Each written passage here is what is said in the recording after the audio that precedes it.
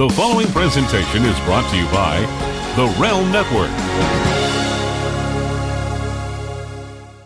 Hey, it's Chris Jericho. You're listening to the Rough House podcast featuring the sexiest beast in all of Maryland and surrounding areas, the illustrious Chris and Marty.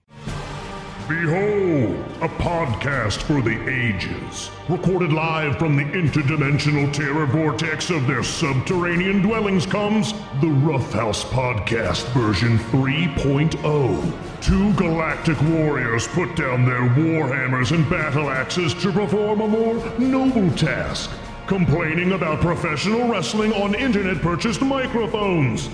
Now with more Simpsons references and Kota Ibushi thirst. This is the Rough House Podcast with Marty and Christoph. Hello, everybody, and welcome to the Rough House Podcast, episode number 204? Or are we at 205? I thought we were at 205 live. We are at 205. live? Yeah, last week was 204. We are at there 205. We go. Yep. We are officially on the brand that no one watches, which is appropriate because we're a show which no one listens to. I'm Marty. And I'm Christoph, just lamenting in that sad, sad fact. But the important thing is, Chris, that we have fun. For those who may be joining us for the first time, one, ping us at RoughHouseSGW and just explain how on earth you landed on our show. And then also... welcome. This is a pro wrestling podcast, and really, look, it's Thanksgiving week, and unlike in the many years of pro wrestling past, we did not have a Thanksgiving tradition. Yes, Survivor Series happened last Sunday, but this is not the far gone halcyon days of you had Starrcade and Survivor Series colliding on or around Thanksgiving. So there's not a lot to cover, but there is something really great to get into. Man, I don't even know if I have the energy to expel the necessary hate and vitriol that the following segment pertains to. Strap in for this, folks. So last week, Chris and I sent off the Undertaker as only we could. But as has been proven through the past, let's call it 10 of 30 years of this man's career. And don't worry, I will briefly cover what they did for his farewell at Survivor. Okay, yeah, because I have no idea what happened. Yeah, you're going to love it, Chris.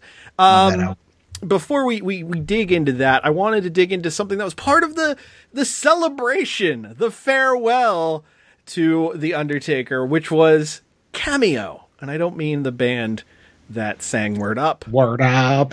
No, that would be amazing. Undertaker trying to sing CAMEO. Or CAMEO performing the Undertaker's theme song in like this, post-disco sort of style. Yes, that would have been amazing. Ding dong, it's the dead man. He's walking really slowly. He's eventually going to get to the ring. Ding dong. By CAMEO, I mean the site where you, dear human with money to burn, can spend money to have a celebrity talk about pretty much anything that you pay them for. It could be a pep talk for a loved one. It could be a happy birthday message. Some guy paid or some gal paid the guy from Sugar Ray to break up with someone for her. Mark McGrath, what are you doing, man? Hey, Mark McGrath saw that money clear and went for it. I guess his Celebrity Jeopardy winnings dried up. Didn't really last as long as you'd hope. I dare say, as a tease to what we have on Patreon this week, we may want to talk to our special guest about what he has been asked to do on Patreon. Yes. Or not on Patreon, on CAMEO, rather. CAMEO. So The Undertaker had 30 spots available to pay him $1,000. Well, pay him in the WWE, the first of the co-branded deals, to do a cameo for you. Thanks to the Twitterer who did really the Lord's work at Boss Moz, BOSSMOZ, or Z for Paul. We have audio of 10 of these cameos. So I thought it would be Christmas. I think it's not Thanksgiving anymore. It's officially Christmas morn. The They aren't very long, and the audio is a little quiet, so I got to bring this up on ye old soundboard. Let's just dig in. I saved the most ridiculous for last, so strap in, folks. Here we go with this first one. The Undertaker on Cameo. It's The Undertaker. And your mom reached out to me. She told me you started a new school this year. Oh, God. In fact, she also said that you were quite the baseball player. So yeah, the dead That's man. it? That was it? Well, yeah, these are edited versions to cut out some of the details. Did not necessarily want to blow up people's personal spots. Again, Boss Miles on Twitter doing the work. But yeah, so I assume that is the Undertaker giving a child a pep talk about starting at a new school. I know you dropped that pop fly in the second inning the other day. Don't forget, keep your glove up and don't take your eyes off the ball. If you don't, you will rest in peace. He does, and unfortunately it's not in any of the audio bits here. He does actually, in some of them, pull it together with a solid rest in peace. Here's to you, Taker, for not saying rest in peace when you were talking to a COVID nurse. Anyway, continuing on. Oh, by the way, I was surprised that Undertaker at no point had a moment of, look, you're getting hair in places where you never had hair before. But also, I'm pretty sure Undertaker doesn't believe COVID exists. Yeah, no. There. Well, anyway, let's continue on with Undertaker and Cameo. I just wanted to reach out and tell you it's going to be okay. You just keep waking up every morning and putting one foot in front of the other. And it's all going to work out eventually. You can do this. I have faith in you. So just some kind live, laugh, love level of pep talk from the Undertaker. Hey, brother, it's the Undertaker. I know you're having a tough time right now, but stay out of my damn gun cabinet, okay? It's 4 rooms inside my house dedicated to firearms, and you're not allowed in there right now because I don't want you to rest in peace. I made you 18 pancakes. The people from Playable.com saw it. Wasn't that enough? The next co-branded bit I'm going to do is with the International House of Pancakes. And on Sunday at SummerSlam, we're going to make it an International House of Pain. Oh, sorry. Sorry. It's going off the rails here. Anyway, more with the Undertaker. That's exactly what this bit was supposed to do, so we're good. It's the Undertaker. Of course it is. Who else would it be? And all the votes have been cast, and they've all been tallied. Oh, no. And it looks like you, Robbie, are the greatest Undertaker fan of the last 30 years. With you and your collectibles. Okay, I want to know how many takes it took for him to say collectibles and not dolls. Hey, Robbie. I know there's 3 different recounts pending on this competition. Yeah, exactly. When he started talking about all the votes have been cast, I was like, oh no. We already saw what happened to Drake. I don't need this for Taker. I know you lost the Pennsylvania vote, Robbie, but I feel like Georgia's going to turn for you, Robbie. The ATL's coming out hot for you. There's more. You've become the #1 fan of The Undertaker. The #1 fan. It's you. The #1 creature of the night. Robbie, you are the man. The #1 fan. A winner is you. Yeah. There's clearly like a shot clock going on some of these where it's like, look, you're doing 30 seconds max. Yeah. And he's just like, I'm really close to hitting 30 seconds exactly. You're awesome. Where's the peace, brother? Yeah. He just cuts it real quick. This one's pretty short. Only 8 seconds for this. 8 seconds. I got your note.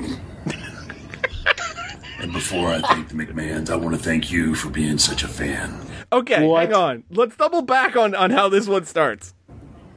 I got your note. All right, that already sounds psychotic. Not only that, he starts with the what are these things? Yeah. I got your note. Yeah. Solid mic work. If you haven't seen the video side of this, it's clear that WWE set up backstage. I forget the name of the arena where they have the Thunderdome, but they set up a dedicated Amway Center. Yes, Amway Center. They set up a dedicated cameo room for the Undertaker. Yeah. What I did appreciate was they didn't zoom in at all, so there are points where you could see like the piping of the backdrop and. Anyway. So okay, he got a note. And before I thank the McMahons, I want to thank you. This guy wanted Undertaker to thank the McMahons? He spent 1,000 American dollars? Whew. Man. Vince is like just laughing all the way, maniacally, all the way to the bank. Just... Some people have more money than sense, and unfortunately, some people have little sense and also little money. Not great. But anyway, I got your note, and I want you to know that before I go over to Vince McMahon's house and bed Linda McMahon, I need you to know that when I pick her up for the tombstone, we're totally going to be 69 and dude up top. Okay. I got your note, and I want you to know I like you. Like more than a friend. I won't tell Michelle. Don't worry, we'll keep it real. Make cool. Wink, wink. We'll keep it on the D-Lo Brown. And then he shakes his neck. Oh, man. Thank you. Oh, thank you're welcome you for being such a great husband. Oh. Thank you for being such a wonderful father. Hey! Oh. Dad? Yeah, I know. What? Hey, what? I got your note. I wanted to thank Paul Bearer beyond the grave and hoping he's resting in peace. Well, I don't want to show the hand too much because we've gotten there yet, but let me tell you one thing that the farewell did include Paul Bearer hologram. I mean, that's what you should be selling for $1,000. Yeah, exactly. Have Paul Bearer hologram at your Thanksgiving dinner. Oh, yes. He's a real genius. Oh, sorry. You kind of went from Paul Bearer to the gingerbread man from Shrek. I know. Like or not the gumdrop buttons. I'm a real boy. Yeah, a little Pinocchio in there too. Yeah. Anyway, you should give your mom a big hug and tell her it's from the Undertaker. Be sure to give your mom a little tickle in the undercarriage and let her know it's from the Undertaker. Little known fact: when we came through Des Moines 25 odd years ago, your mother was backstage. Come to think of it, you just turned 25. I threw her those soup bones that night. Happy birthday, son. You're not getting any money, brother. Thanks for the $1,000. $1,000. This is very low ROI for you, pal. Okay, hang on. I got to double back on this one. And AJ, you fine. I'm sorry. Fine.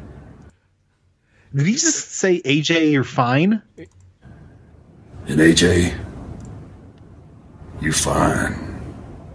Real fine. Oh. Darrell. Oh. And anybody who doesn't like it can rest in peace.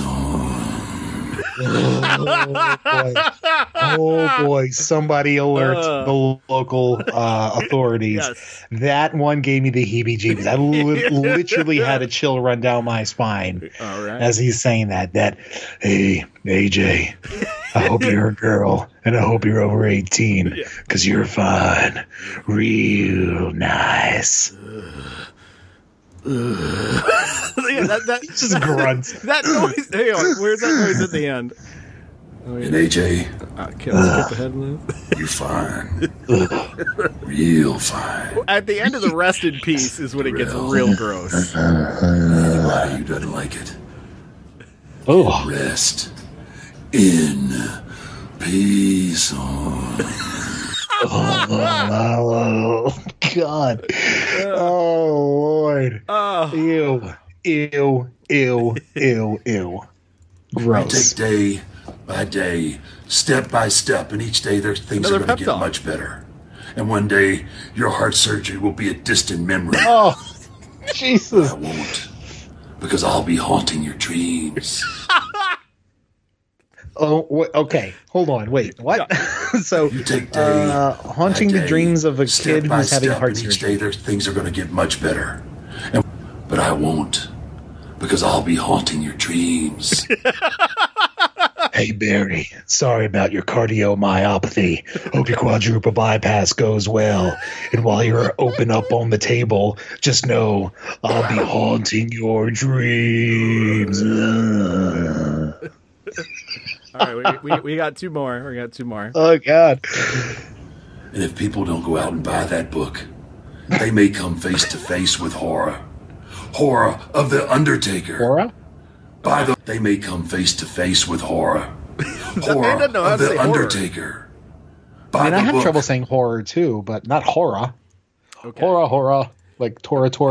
Horror. Now this one is amazing because this is the one I saved for last. Because the Undertaker has to say someone's screen name. Oh, yes. And this...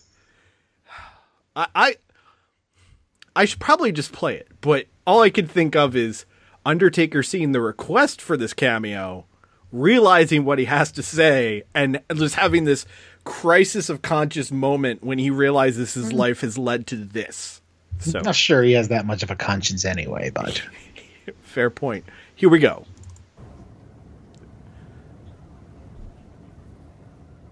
All elite Scooby-Doo. That's how I'm going to address you. Well, all elite Scooby-Doo. Congratulations on getting married. You did the right thing.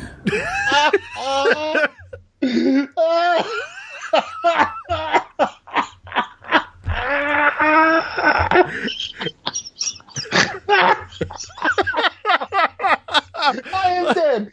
I have no pulse. I have no pulse. Let's hear him. You can hear him in real time. Realize what he's about to say. All elite Scooby-Doo.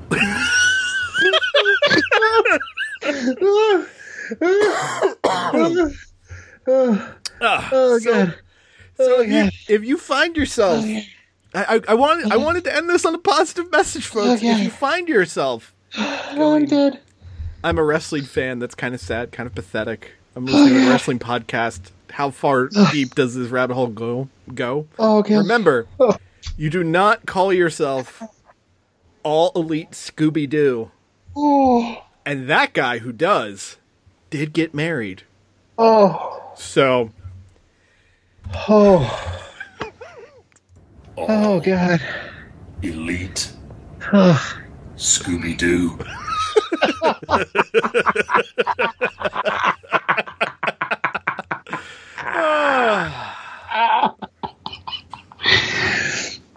That is literally the funniest thing I've ever heard in my life.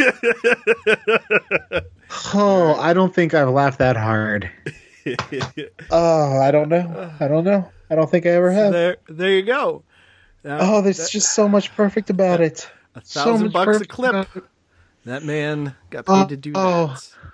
And really, I'm going to go ahead and say now that it's happened, and also my money wasn't used, completely worth it. Completely and utterly worth it. Thank you, morons, for spending $1,000 for these terrible messages. Yes. We are forever in your debt, morons.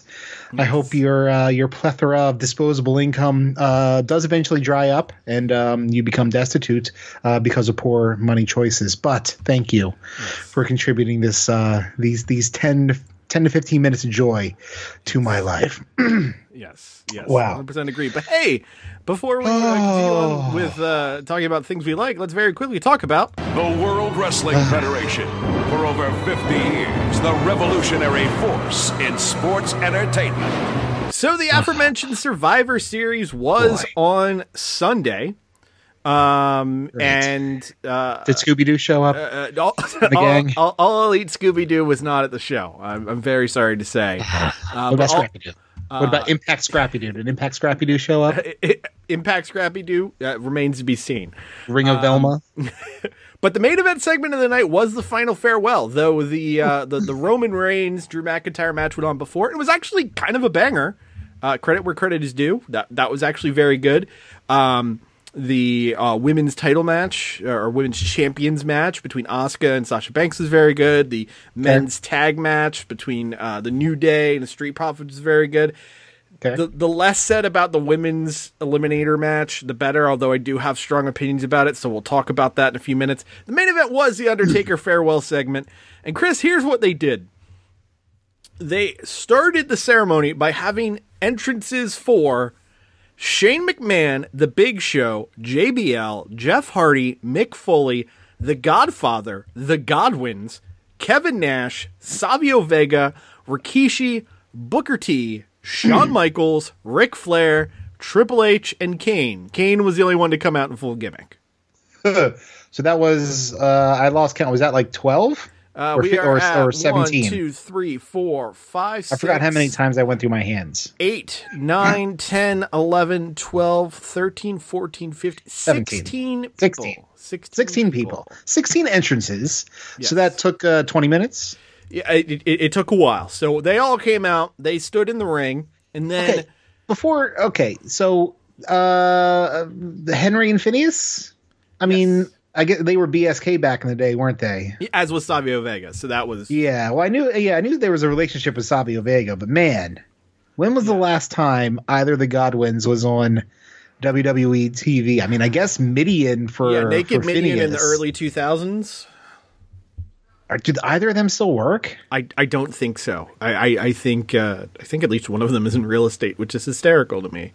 The idea that you go to buy a house. Well, this one comes with a pig farm. Yeah. You know what? We close this deal today. I'll wrestle you in that big complimentary blue jean overalls and yellow shirt. Shiny silvery slot bucket. Oh, the slot bucket, man! wasn't that match at Survivor Series the hog pen match with Triple H and Henry O. Godwin? I think you're right. I think it was. Like that was part of the punishment of Triple H for the curtain call. Yeah, he had to lose a match in a pile of pig shit. Anyway, so they all came out. Then a video package aired, which was all about the Undertaker's career.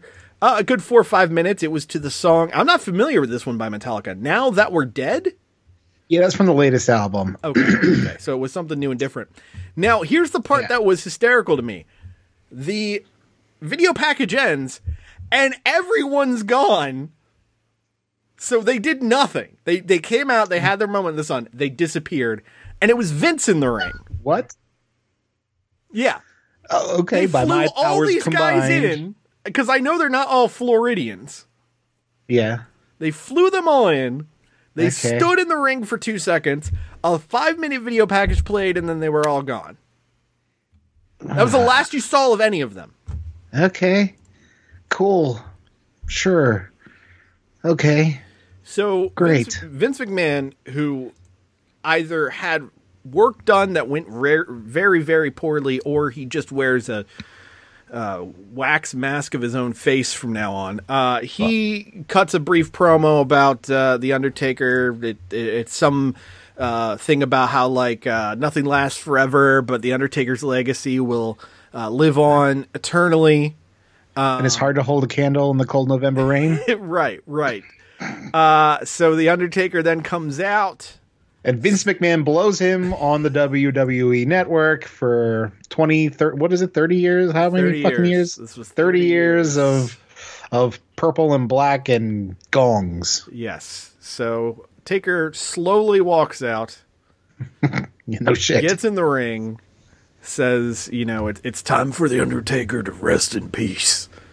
Oh, okay. So he's going to kill himself in the middle of the ring. Cool. He does the one knee pose, and when he does that, there's the pallbearer hologram, and then he walks back to the back as his music plays. And that's it. Was Was this like a CG added in the truck hologram, or was it something that you think Taker could see in the ring? I don't know. It kind of reminded me of the weird hologram that popped up during the Bray Wyatt Dean Ambrose feud.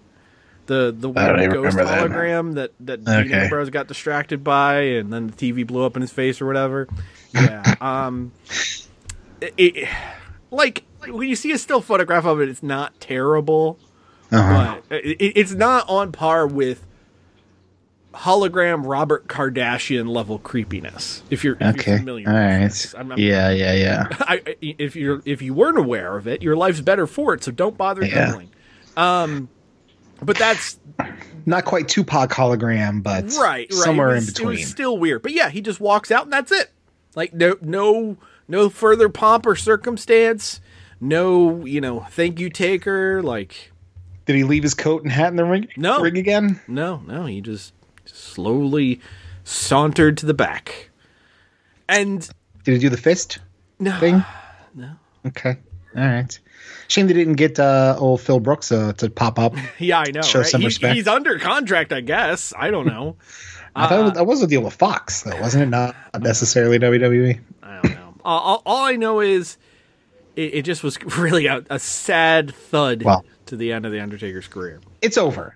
Yes, supposedly. It's done. So that's the important takeaway from this. Exactly. Until WrestleMania comes up in 5 months, or Saudi Arabia is able to have events again.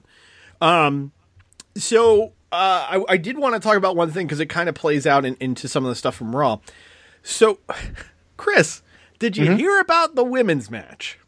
I heard that what I expected to happen happened, which was Lana, after a dozen weeks or so being put through a table on Raw, was the lone or sole survivor. Did you hear about how she was the lone survivor? Wasn't it some kind of count-out shenanigan bullshit? So you're going to love this. So Lana, in this 5-on-5 eliminator, Lana comes in fairly early on.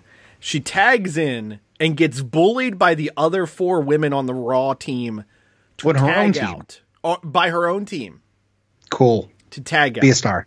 Okay. She gets bullied to tag out and is made to stay on the sidelines for the rest of the match. Eliminations happen. Sure. Lana's still standing on the stairs. That's how much they didn't want her to tag in. She has to stay on the stairs. She's not allowed to be with the tag rope.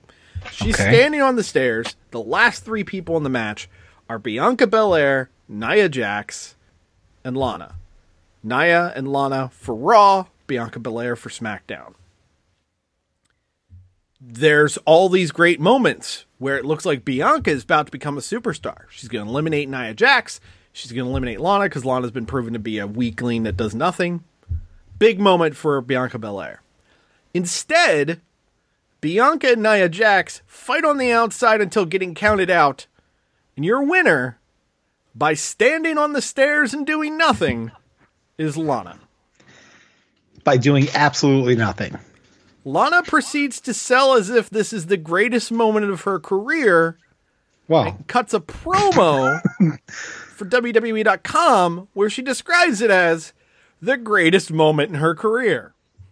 I mean, in ring-wise, it's hard to find another. Granted, she didn't do anything, but kayfabe-wise, yeah, I don't see anything that she's done to rank up there with that. On Raw on Monday, she's doing an interview backstage with insert random blondish brunette here. Yeah. And Lana describes that as the biggest achievement of her professional wrestling career. She's blown away. She can't believe all the support and love she's received from the WWE universe. She said this shows that if you have dreams, you can achieve them. Yes, the dream of doing nothing, being rewarded for it.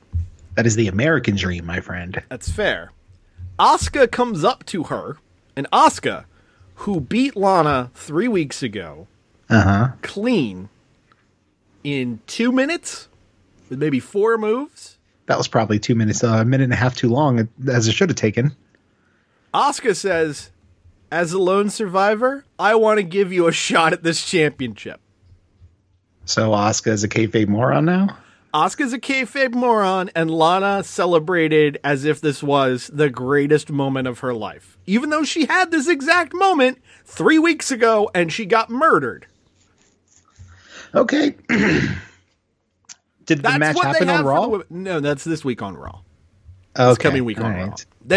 They are using that to build ratings for next week. Yep. It's pretty indicative of WWE creative right there. Now, on the other side of things, on the men's eliminator, all 5 men succeeded. It was a clean sweep. Raw beat SmackDown. All 5 dudes won the match. Bobby Lashley also won his match against Sami Zayn. Not a big surprise, but still worth noting. Okay. So on Monday, you know what they decided they were going to do?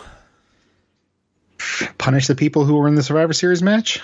No, they actually rewarded them. 2 triple threats with the winners getting to go against each other. 3 singles matches, which will lead to a triple threat on Raw on Monday, with the winner getting a world title shot.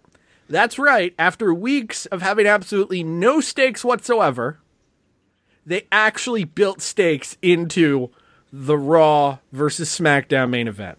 I mean, it's a flank steak. It's not quite as filet, but I guess I'll take it. But yeah, they actually did something just the day after the show that actually happened. Right. It would have been nice to have announced that or mentioned that prior to it happening, perhaps. Yeah. No, not going to happen. So the triple threat match is going to be AJ Styles versus Riddle versus Keith Lee, winner facing Drew McIntyre for the championship. Braun Strowman was supposed to be involved in all of this, but he laid his hands on Adam Pearce because Adam Pearce is now the on-screen GM for both brands. Okay. And he's actually doing a very good job of it. Like, he's the first. I got no beef with the old Scrap Daddy, but it wasn't like he was just kind of there, and I was like, okay, well, I guess you're going to be this guy now. There's no anointing by Triple H or anything. And the other thing I will say is, unlike the traditional GM role, he's actually making decisions that are logical and the fans would enjoy versus, being the antagonistic Eric Bischoff type, which we'll see how long that lasts. With Eric Bischoff. But Braun Strowman now is indefinitely suspended for attacking Adam Pearce because Strowman, who is supposed to be getting the main event at TLC, is out with a knee injury. Yeah. So sorry, I don't mean to wish harm on too many people, but as a human being, that guy kind of seems like the dirt worst. So cool. Okay. Yeah. He's still getting paid. Yeah, I mean, just not on the pay-per-view. Right. And at this point, he's literally in Big Show territory of he's a face, he's a heel, he's a heel, he's a face. He's probably gonna get a sitcom. Like that's what they're doing now. That'll last one season and a Christmas special, and then get the axe. Yeah, exactly. So put it on OAN. The OAN. I would be into it, but. No, you wouldn't. No, I wouldn't. Not at all. Well, actually, I would be because it would take him away from possibly being on WWE television. Did you watch the Big Show? No, I did not. Was it fun? I didn't watch it. It looked like it should have been on after Sabrina the Teenage Witch, before Step by Step. Yeah, some very TGIF vibes there. Definitely not the target demo for that these days. Yeah, no, we are too old for that, I think. But elsewhere in WWE.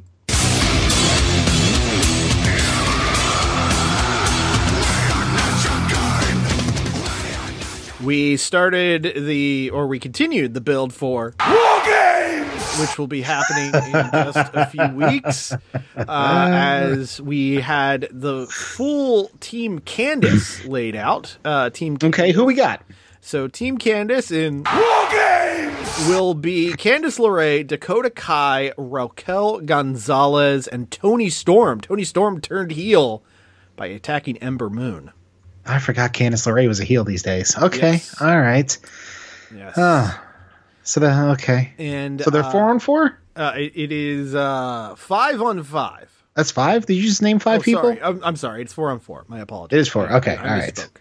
So I was like, yes. I'm not good at math. This has been widely established. I was thinking about the Survivor Series match. That's where I confused myself as well. So there you go. So that's your heel side. Candice, Dakota, Raquel Gonzalez, and Toni Storm. So far, Shotzi Blackheart's team, the face team for War Games, is Shotzi Blackheart. Okay. All right. So they have some work to do on Dynamite this week. Yes. Candice and co. laid out Io Shirai, laid out Rhea Ripley. Okay. Of course, now there's an issue with Ember Moon, so I think you can assume it's going to be Shotzi, Io, Rhea, and Ember Moon, but it's not confirmed. That said, on next Wednesday, it will be Shotzi versus Raquel Gonzalez to decide which team gets War Games advantage. Which they did for the men this week, I believe, correct? Yes, a ladder match? It was a ladder match that they randomly threw together, as it was Pete Dunne going one-on-one with Kyle O'Reilly. And Pete Dunne ended up winning after a masked man interfered and knocked Kyle O'Reilly off the ladder. He sounded like Kermit T. Frog there. Yes. Interfered. Yes, he interfered. Was it Kevin Owens? He was there. No, he did commentary. No, right? Kevin Owens is doing commentary and hosting one of the best segments on television this week, which I'll talk about in a moment. Okay. So we have another masked person in NXT. Was it another ghost mask or was it another? No. It was someone else in a mask. Was it a lucha mask? Ski mask? It was more like your traditional wrestling spa treatment. Yeah, wrestling mask. So I think it's supposed to be, even if it wasn't actually, I think it's supposed to be that Pat McAfee, because they made a whole big deal about how Pat McAfee said he wasn't going to be there on Wednesday night. So undoubtedly it was him. But as you said, yes, Kevin Owens was indeed on NXT this week. He was filling in, for, I almost said Bad News Brown. That is not his name. Wade Barrett? Yes, Bad News Barrett. Are they calling him Bad News Barrett or just Wade Barrett? Barrett. What's he going by? Yeah. Okay. No, I mean, I didn't know. I didn't know if he was still keeping the gimmick alive. But well, Mr. O'Reilly, I'm afraid I've got some bad news for you. So Kevin Owens had a KO show segment with Leon Ruff. And basically, this was a spoof of every single WWE talking segment ever. To the point where every single time someone else got mentioned, their music played and they walked out. There was a point where Kevin Owens realized he had 3 chairs, which ended up being filled up by Leon Ruff, Johnny Gargano, and Damian Priest. At a point he went, "Why did I bring all these chairs out?" Like, it was very meta, and it would really only work for this one segment. If they tried to be meta every single week, it would be a shit show. Right, but for this one segment, it worked. It was all to build, unsurprisingly, to a 3-way for the North American Championship at TakeOver. It's going to be Johnny Gargano versus Damian Priest versus North American Champion Leon Ruff. But a tip of the hat to all 4 of those guys for putting together what was actually a super entertaining segment as opposed to the same old crap we're used to with a WWE talk show segment. Well, Kevin Owens is a hell of a talent. Can put over most crappy or, if it's crappy, he'll put it over. If it's good, he'll make it better. That's the kind of performer that KO is. And, looks like he may be dabbling his way back into the main event picture on the SmackDown as well. Yes. He's definitely being lined up for a feud with Roman Reigns. I don't know if that's just supposed to be for TLC or beyond. But the bit that you really need to watch is there was on Talking Smack, which they air on Saturday mornings on the WWE Network. Weird choice, but it's what they do. It was a sit-down segment with Paul Heyman and Kevin Owens, because Heyman was already at the desk for Talking Smack, and they had a little back and forth. And it really just was a great build, talking about how, Heyman saying he always saw something in Owens, and he thinks this is great talent, but he's not Roman Reigns, and he's never going to be Roman Reigns. Sure. It really helped solidify Owens as an underdog, and it was a wonderful segment, which means it will not be part of SmackDown next week, and undoubtedly only nerds like me who took the time to watch it, and admittedly, I saw it on Twitter, will even know it even happened. Okay, well, good for KO for getting an opportunity. Well, get a little shine from Paul Heyman. Why not? And the times that Owens and Reigns have had matches previously have been really fun. I mean, they have a weird chemistry. So I think they're both really good performers. So that's true. I think it will end up being a good match for that show. And, Owens will fall off of something stupid through something even stupider. So yeah, it should be good. Anyway. That's what's going on in the world of WWE. Let's go ahead and talk about one of our favorite promotions. New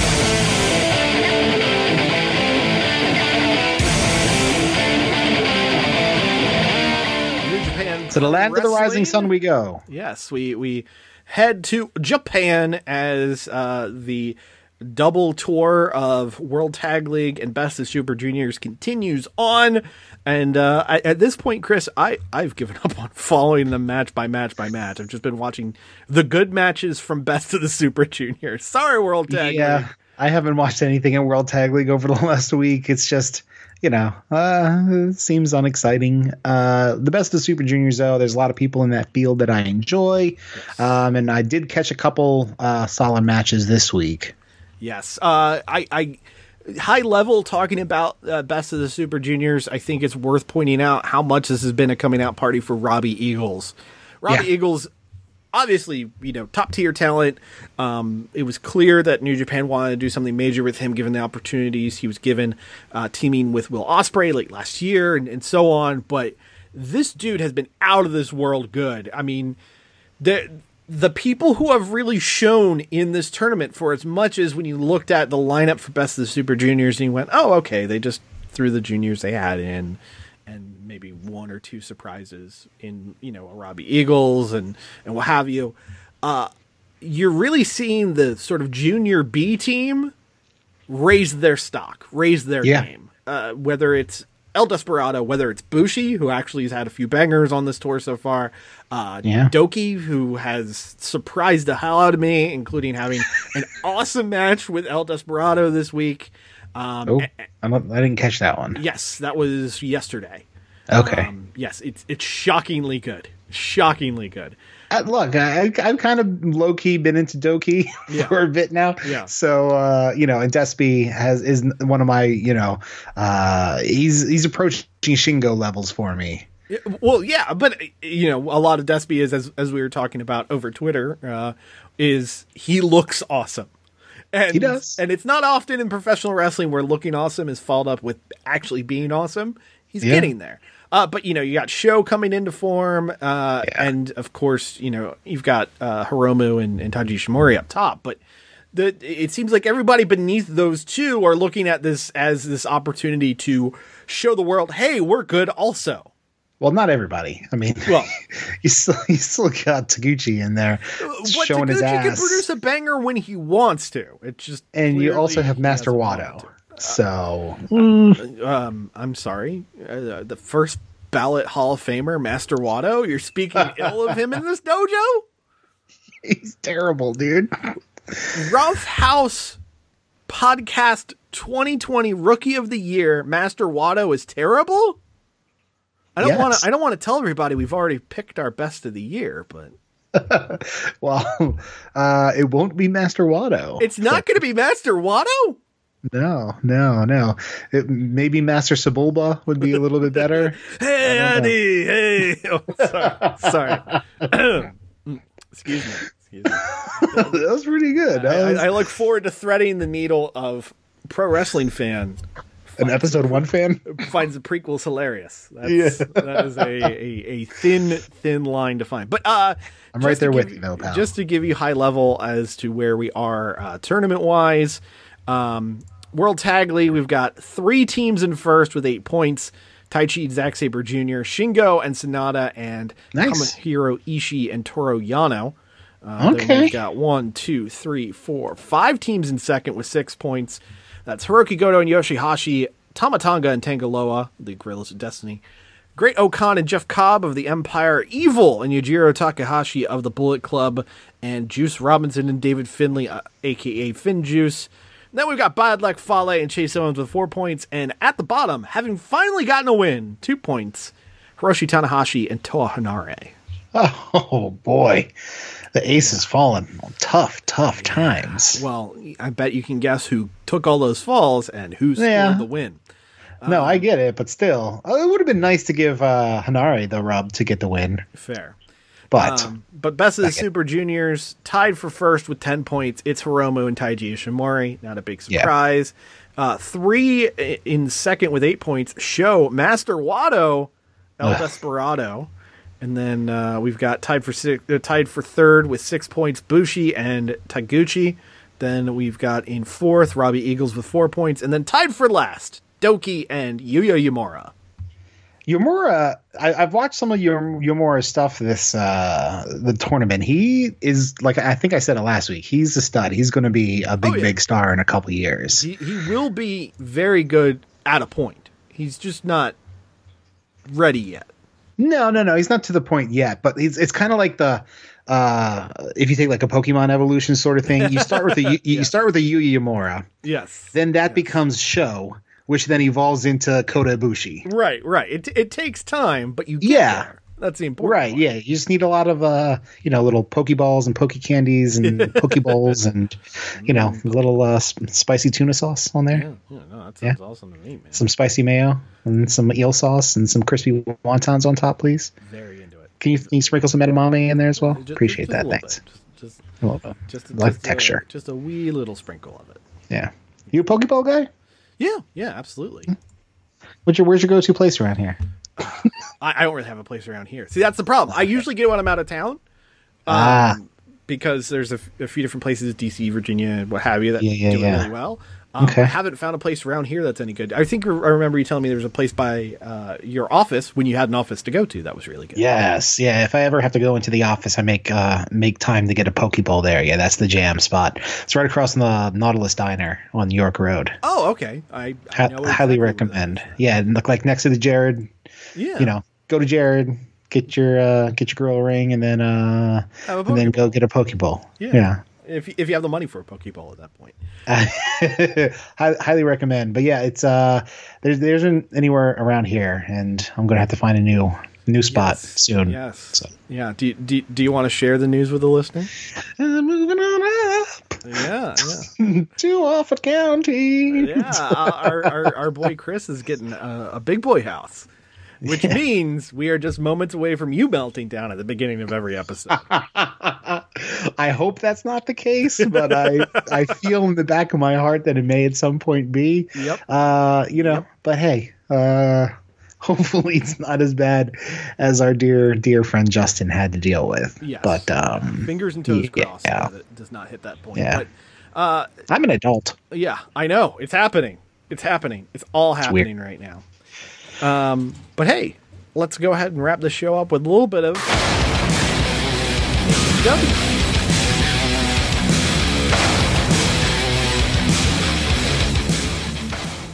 So Dynamite was taped this week, not a live show, but it was the go-home show for next week's big Winter is Coming show, which will be headlined. Do you think they're going to give a Game of Thrones set decorations here for this? I think they're going to do something with the set. I think this is sort of the equivalent to the Bash at the Beach shows they did beginning of last year. Is Cody going to come out and take a sledgehammer to the Iron Throne? We shall see. What I will say is the most interesting thing for me about the show involved a guy who will not wrestle ever again, but was the most compelling part of the evening to me. But we will talk about that. The show kicked off with a hell of a match between Hangman, as JR keeps calling him, Hangman Adam Page, and John Silver. This was a big coming out party for John Silver, as of course he's become kind of a cult figure on being the Elite show. This was the first time he got to show his wares as a singles star, at least. Not in squash. He got a little bit of stuff in our OC on the pay-per-view, but not, this match was, I think. What I was saying is on Dynamite. First time on Dynamite that he really got to be in front of that. And this was a very, very good match. So a video played that explained that Evil Uno personally requested the match because the Dark Order likes Adam Page. Very interesting that. And it was very good, very back and forth. John Silver had this amazing finishing rush, including a beautiful spiral brainbuster, which I absolutely lost my shit over. Yeah. I loved it, but the buckshot lariat protected it. When it actually collides, it gets you a 3. Yes. Yeah. No, I really enjoyed the match. Silver, I think, mark this down in the history books. I'm going to give some credit to JR here. Yeah. JR actually used his years of wrestling broadcast experience to put over the little guy and how he's got the low center of gravity and how he's so thick in his arms and everything like that. Yeah. He actually helped build somebody. And if I had to guess, I would say it's because John Silver, isn't a flippy do guy or he's just a little shit kicker. He's a little shit kicker with some some big pythons there, brother. Yeah. So he's the man version of Layla Hirsch. I know that John Silver was in AEW first, but let's be honest here. If anyone's gonna be the version of somebody, it's that. I'd watch that. I'd watch those two wrestle around. Yeah, why not? For a little bit. But yeah, Page ends up winning. But after the match, Dark Order comes out, and Evil Uno says, "Hey, we're not here to fight you." He said, "I know you don't want to join a cult, but sure looked to me like the Elite was a cult." He made some solid points there. Yeah. Did Evil Uno, and the mask is just so goofy for the way he was speaking. What a promo Evil Uno has become. It was a really good promo. It was well delivered. It had common sense behind it. Yeah. And it advanced the story. So, I really liked that whole bit. And the presentation of the Dark Order when Silver came out, like everybody stood up there and or was that during Anna Jay's match? That was during Anna Jay's match. Okay, all right. I couldn't remember which one it was. No, it was a big night for Dark Order. Very big night for Dark Order. Although a winless night for the Dark Order. Well, in terms of exposure and getting in front of the eyeballs there. So after the match, we went to the back where Alex Marvez, still under contract, still not replaced by Justin Bocephus.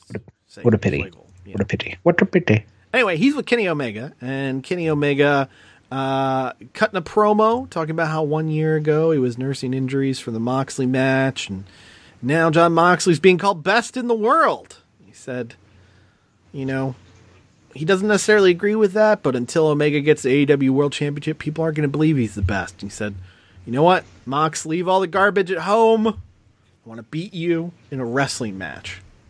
And then, what I thought was a nice little touch, at the end of the promo, he says, Mox, I heard your promo last week and talking about your dad. Just want you to know, my dad would beat the shit out of your dad.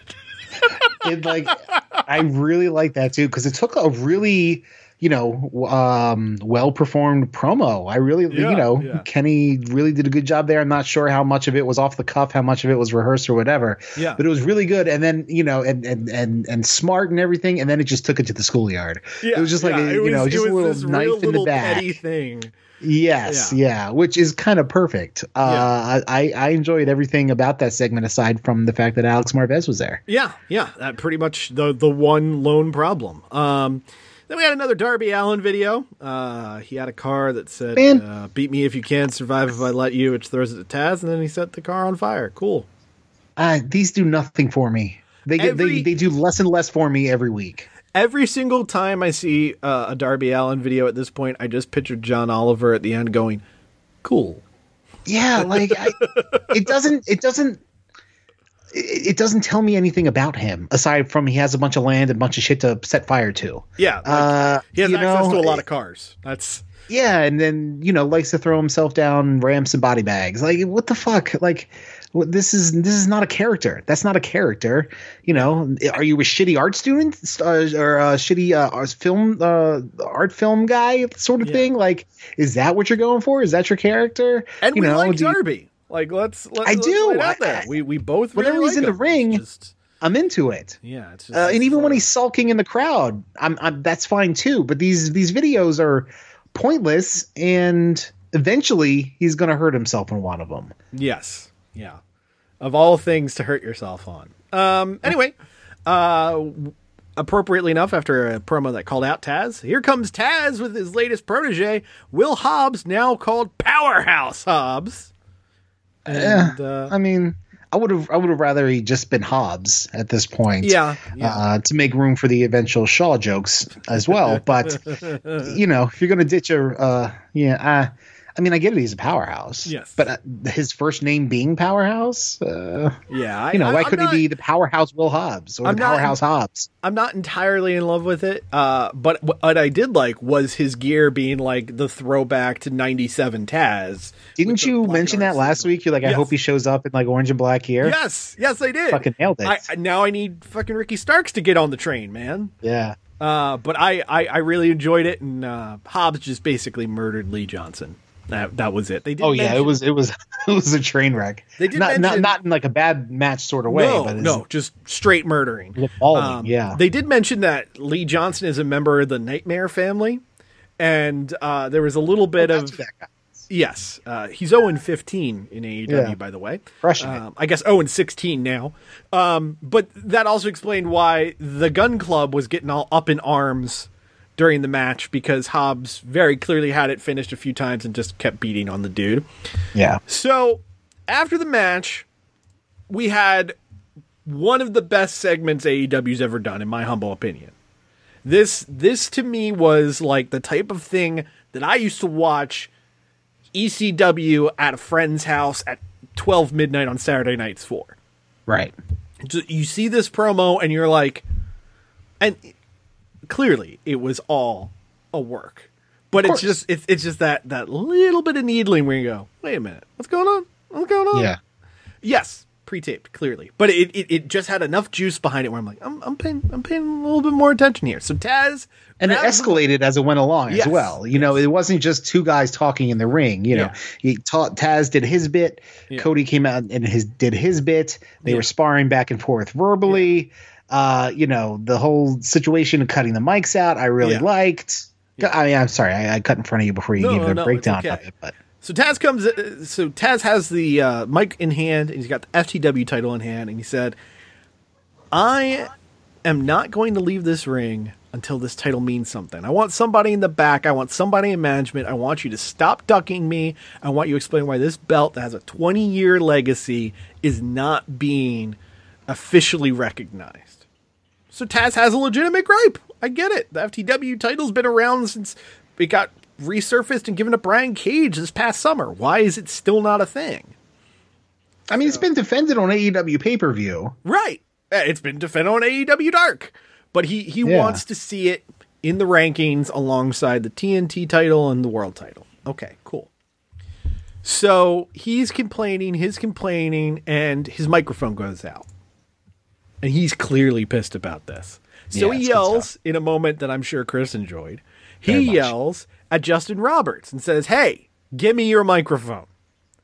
And he goes on again and again and again. And he says, I was hoping he was going to suplex Justin Roberts first, but unfortunately I was hoping for that too. Yeah.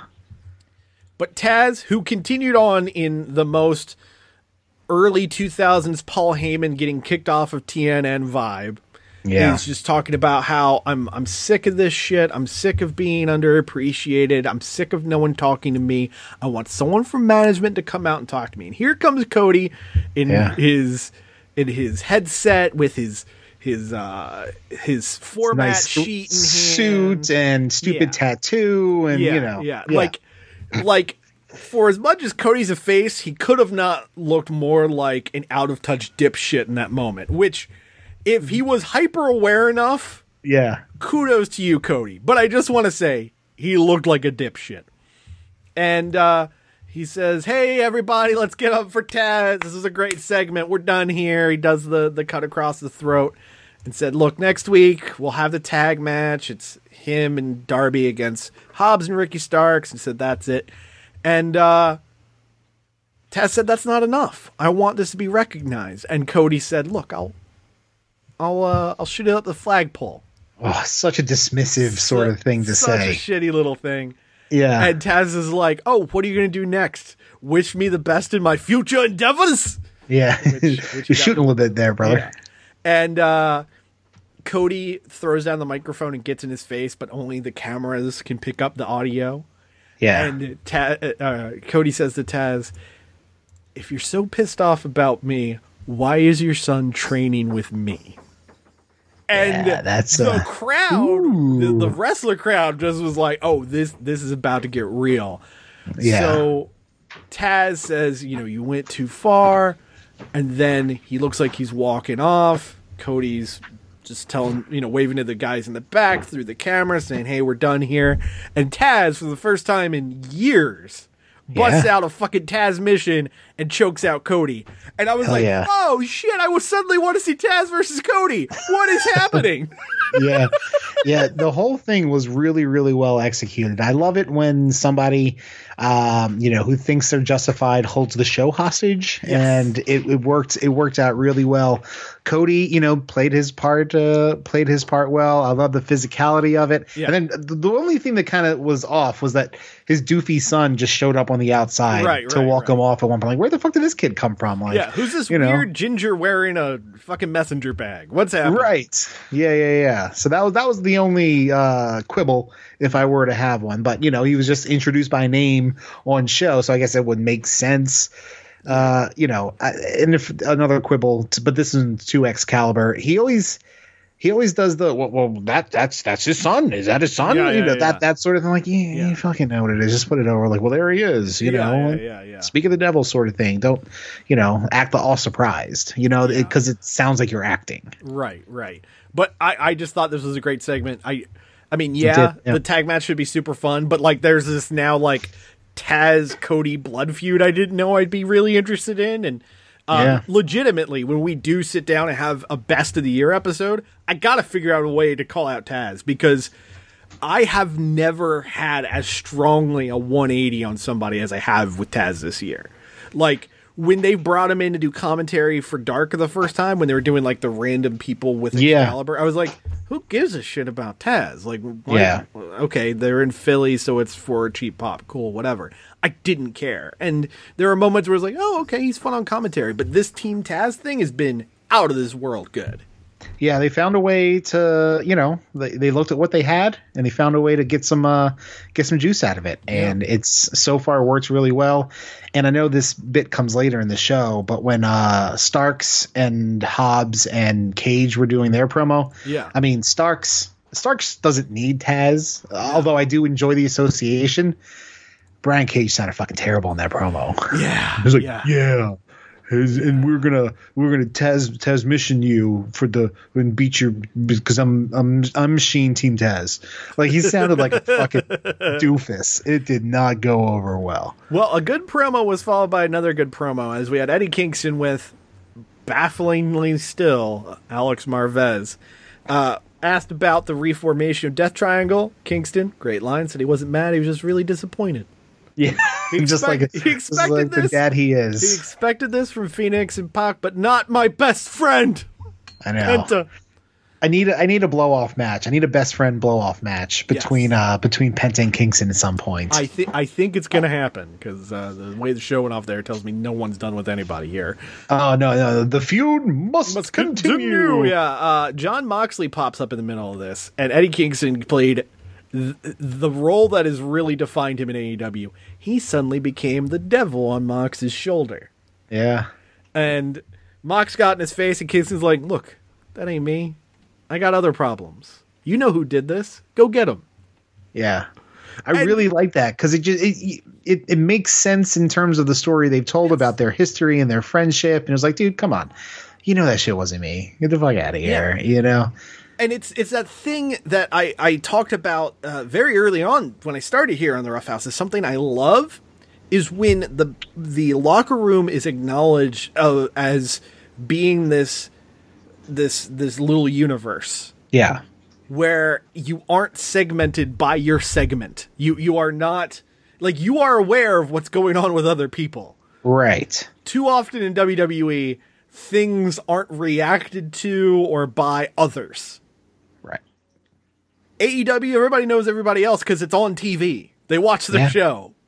Like, and the right way in front of a TV as well. Right. And Kingston was just like, oh, this is a moment for me to stir up more shit. Cool. All right.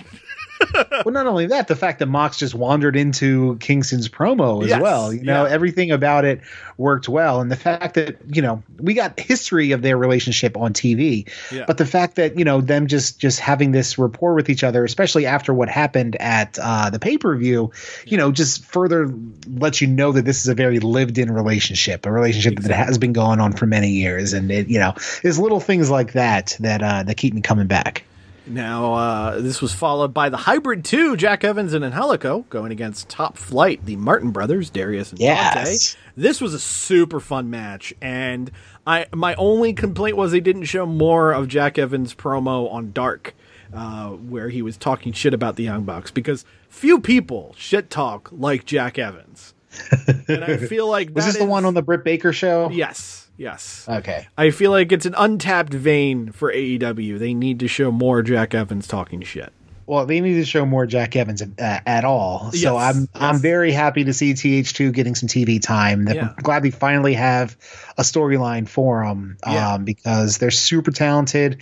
Bunch of shitheads in monster gear just going out there and doing. I love Angelico's stupid dance on the way out. Yeah. It's so good. And Top Flight, once again, looking really good. And congratulations to the Martin brothers getting signed by AEW this week. Nice little pre-Thanksgiving surprise for the boys. Yeah, it's a good pickup. Those guys have all the potential in the world. So TH2 ended up winning with Angelico logging in the Navarro Death Roll, which is a great name for a submission maneuver. Dude, that thing is so cool. Yeah. Yeah. Like the way he like hooks the legs up and then does the flippy thing into the submission. That is one of the raddest finishers I've seen in a very long time. And with, you know, Angelico's long legs, it makes sense. Like everything about it just works really, really well. He pulled it off because they had a tag match on Dark as well this week. I actually watched a couple matches from Dark this week. I forgot who they was. I don't remember who they fought on Dark. No, but I don't remember off the top of my head either because it was almost 3 hour fucking long Dark.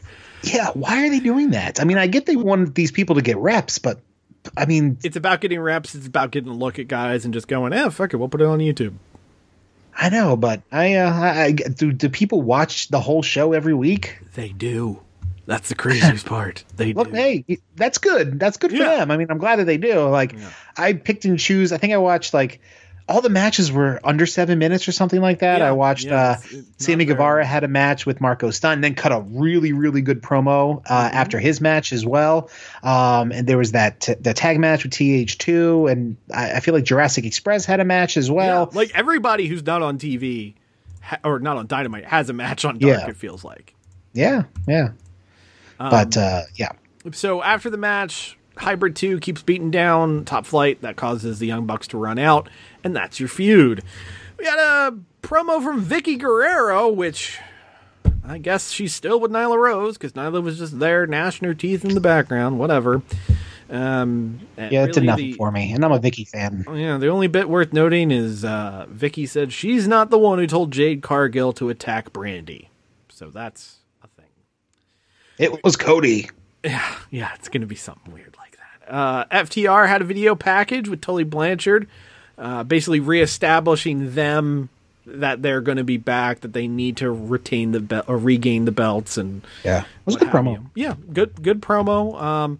What was kind of a surprise, if there was a match on this card that I was not looking forward to that really over-delivered to me, Jericho and Hager versus SCU.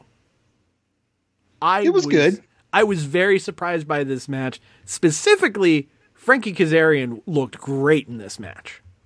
Yeah, I mean, you know, Daniels and Kazarian are a little bit up there in the years. I'm not to say Jericho isn't, but you know, normally the SCU matches that have my attention involve Scorpio Sky. Yeah. So the fact that, you know, Daniels, Kazarian, Jericho being how he is, and Hager, I wasn't, you know, maybe I wasn't paying close enough attention to this match. Yeah.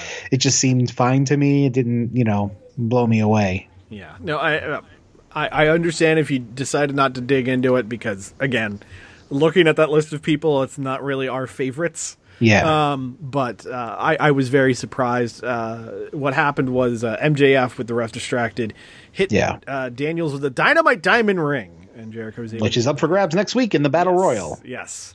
I have some thoughts about that in a moment.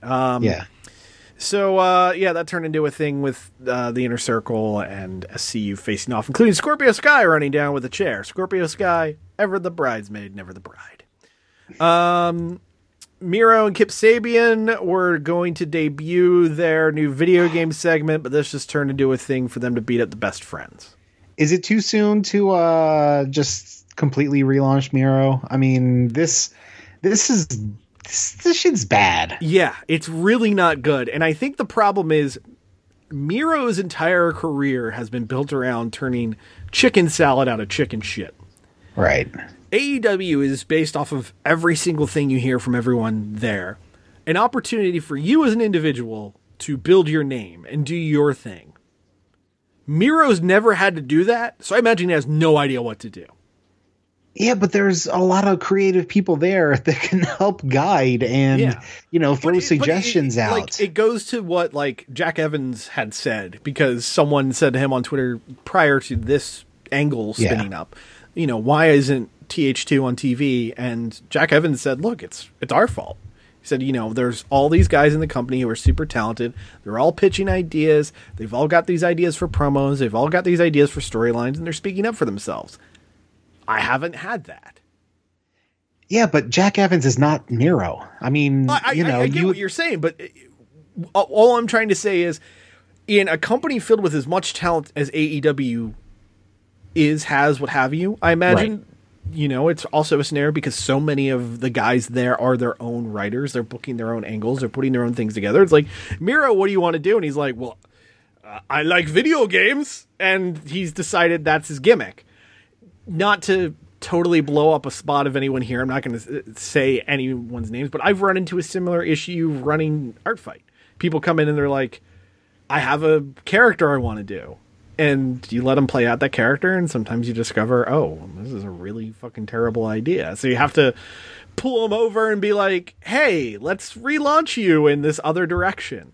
Right. Well, and that's the thing. That's what they need, a you there to say, hey, this shit isn't working. Let's, take a couple weeks off, go home, bang your wife, go back to Nashville, eat some hot chicken, and we'll come back and, have you actually be just a shit kicker or something like that. Cause, he's such a beastly athlete, but he's coming off as such a fucking dork. Yeah. And not to say that video game players are dorks, but his character is a fucking dork. Yeah. Yeah, it's not great. It's not great. It's a shame. Shame. To double back, so they did announce the Dynamite Diamond Battle Royal is happening next week. Surprise, surprise, MJF just doesn't get to keep the ring in perpetuity. No, it has to be regained every year. So, Chris, I would like to present where I think the story's going, and then present a bit of booking suggested by one Brian Alvarez that I really want to see come true now. Okay, lay it on me. So, I think that Sammy Guevara is going to win. Mm-hmm. And this will further the issue between MJF and Sammy Guevara. Mm-hmm. Here's the idea Alvarez has. Okay. Kip Sabian wants to win to put the ring on Penelope Ford's finger for the marriage. And then doesn't realize he has to regain it every single year. Okay, that's pretty funny. But, I mean, I feel like Penelope Ford, being as hot as she is, Kip Sabian's not an unattractive guy. But, somebody like her can only put up with so much. Both of them across both of them in real life, and it was a stunning moment. It was like, who are these attractive humans and what are they doing near a wrestling show? Oh, wait. Right. Yeah. Yeah. I think the Guevara thing makes definitely more sense. But yeah, that's a funny idea there. Yeah. But I definitely think it's going to be Sammy, but I heard that and I just went, that would be really goddamn entertaining. So it's 20 people or so in that battle royal? Yeah. It's a ton of people. Okay. So we'll have to see how it plays out. Although not in it, I guess, is MJF and Kazarian, because MJF said he's going to face Kazarian next week. unless they're so he's not even gonna be in the match to regain his ring. Okay. Yeah.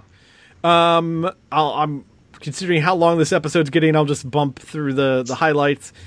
We had contract signing round 2 between Jon Moxley and Kenny Omega, which was really worth it if just for the awesome shot of Omega posing behind his screen, and then suddenly you see Moxley's weird-ass shoulders behind him. Yeah, he's doing his little neck thing, which is, I mean, at this point it was good because it was identifiably Moxley. That worked. He beat up Kenny a little bit. It almost was like a suplex more than the double arm DDT that he does. But Omega sold the hell out of it for a while, and I like this segment a lot better than the week before. It looks like Moxley had a little bit easier time using the pen than Kenny Omega did, so he's done a couple more. He also thanked Tony on the way out, which I thought was hysterical. Yeah. It was an effective segment. I liked it, and I didn't need any more excitement to be built to me towards the match because I hope they give it a lot of time because this has a potential to be one of the last minute contenders for match of the year. Absolutely. We had a women's championship match as Hikaru Shida defended against Anna Jay. Anna Jay being seconded to the ring by Tay Conti, John Silver, Alan Angels, and Preston Vance. So that was so it was.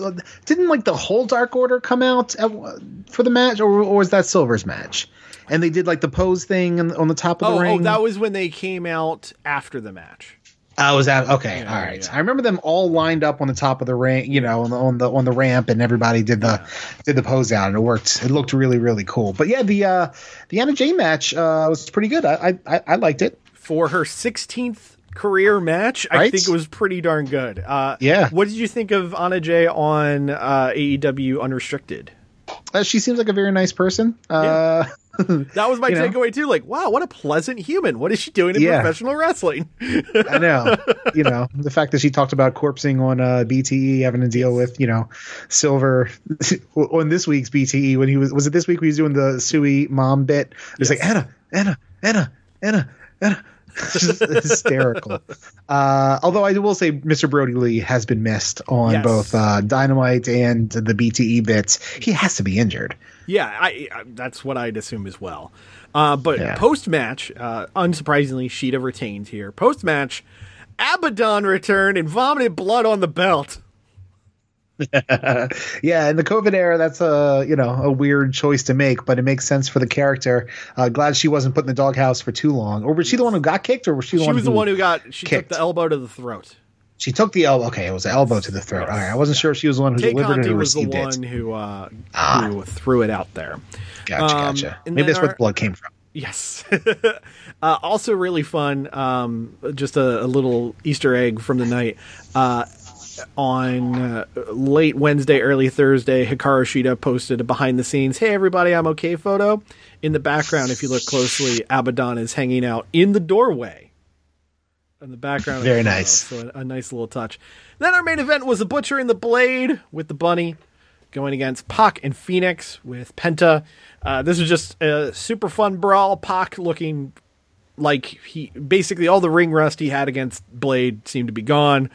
Phoenix and Pac are an awesome duo who I kind of want to see be tag champions at some point. But Kingston distracts the officials, so Butcher and Blade were able to hit the powerbomb neckbreaker combo and get the win. Family beat down Death Triangle after the match.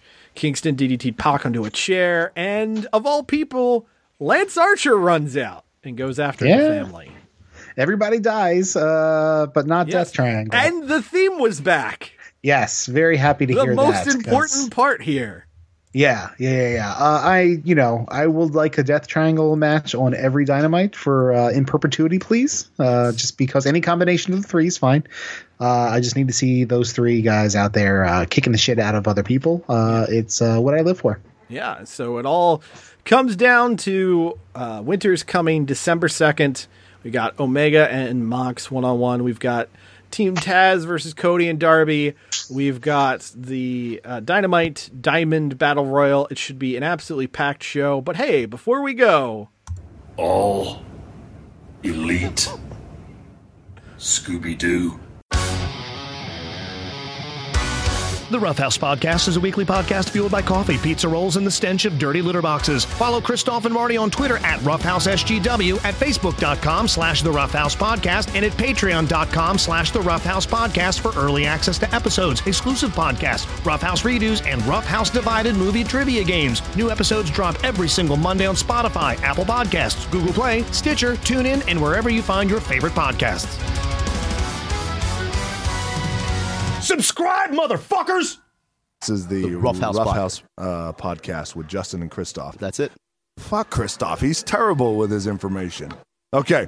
Hey, this is The Rock. Shut your mouth, jabronis, and listen up, because this is the Rough House podcast with Marty and my least favorite man on the planet, Christoph. The preceding presentation was brought to you by the Realm Network. Yeah, Macho Man 2K10, still alive, coming at you. Will be for years to come. It's my hip-hop comeback. Ooh, yeah, I'm the Macho Man, Randy Savage. I'm gonna grab a hold of Miss Elizabeth and that butthole rabbit. She likes it back there. With my gray hair, I'm gonna put it inside. I'm shoving it everywhere. Yeah, you like the Macho Man. Coming at you, brother. I'm gonna grab a pillow and then I'm gonna smother you after we do it. After we screw it. I'm in the buff, I'm making stuff. I'm gonna fuck you when you're gone. What? Do we not do that? Is that not? Why are you shaking your head in the booth? Make it a hidden track on the album. All right, that's it. I'm taking out somebody here. Honky Tonk Man with his dong in his hand, walking around real strong in the southern states land. He's a racist. He uses the N-word. He's like a dog. He's in the backyard eating his own turds. He's a wrestler with a beer gut. He's had 17 wives and each one's a slut. I did one in the back, one in the front, one in the mouth. The last one really had a smelly. Country music was his gimmick. He loved to strum his guitar. He never got far besides the icy title. Hey, speaking of which, that Dolph Ziggler kid's really turning into something. Oh, he hasn't been hired yet. Sorry, I'm just predicting the future. Make this a hidden track on the album. Make it a hidden track. I'm coming at him with something else. Here we go, yeah. CM Punk, he'll never quit. The guy's the shit, he's the best. CM Punk is the world. He's got two soft breasts covered in tattoos. He doesn't trust the Jews. What? What do you mean that's anti-Semitic? Is that not a thing? Oh, fuck you. I once saw him barely tip a kid at a Jewish delicatessen. Oh, God, if we don't get this, I'm gonna have a stroke.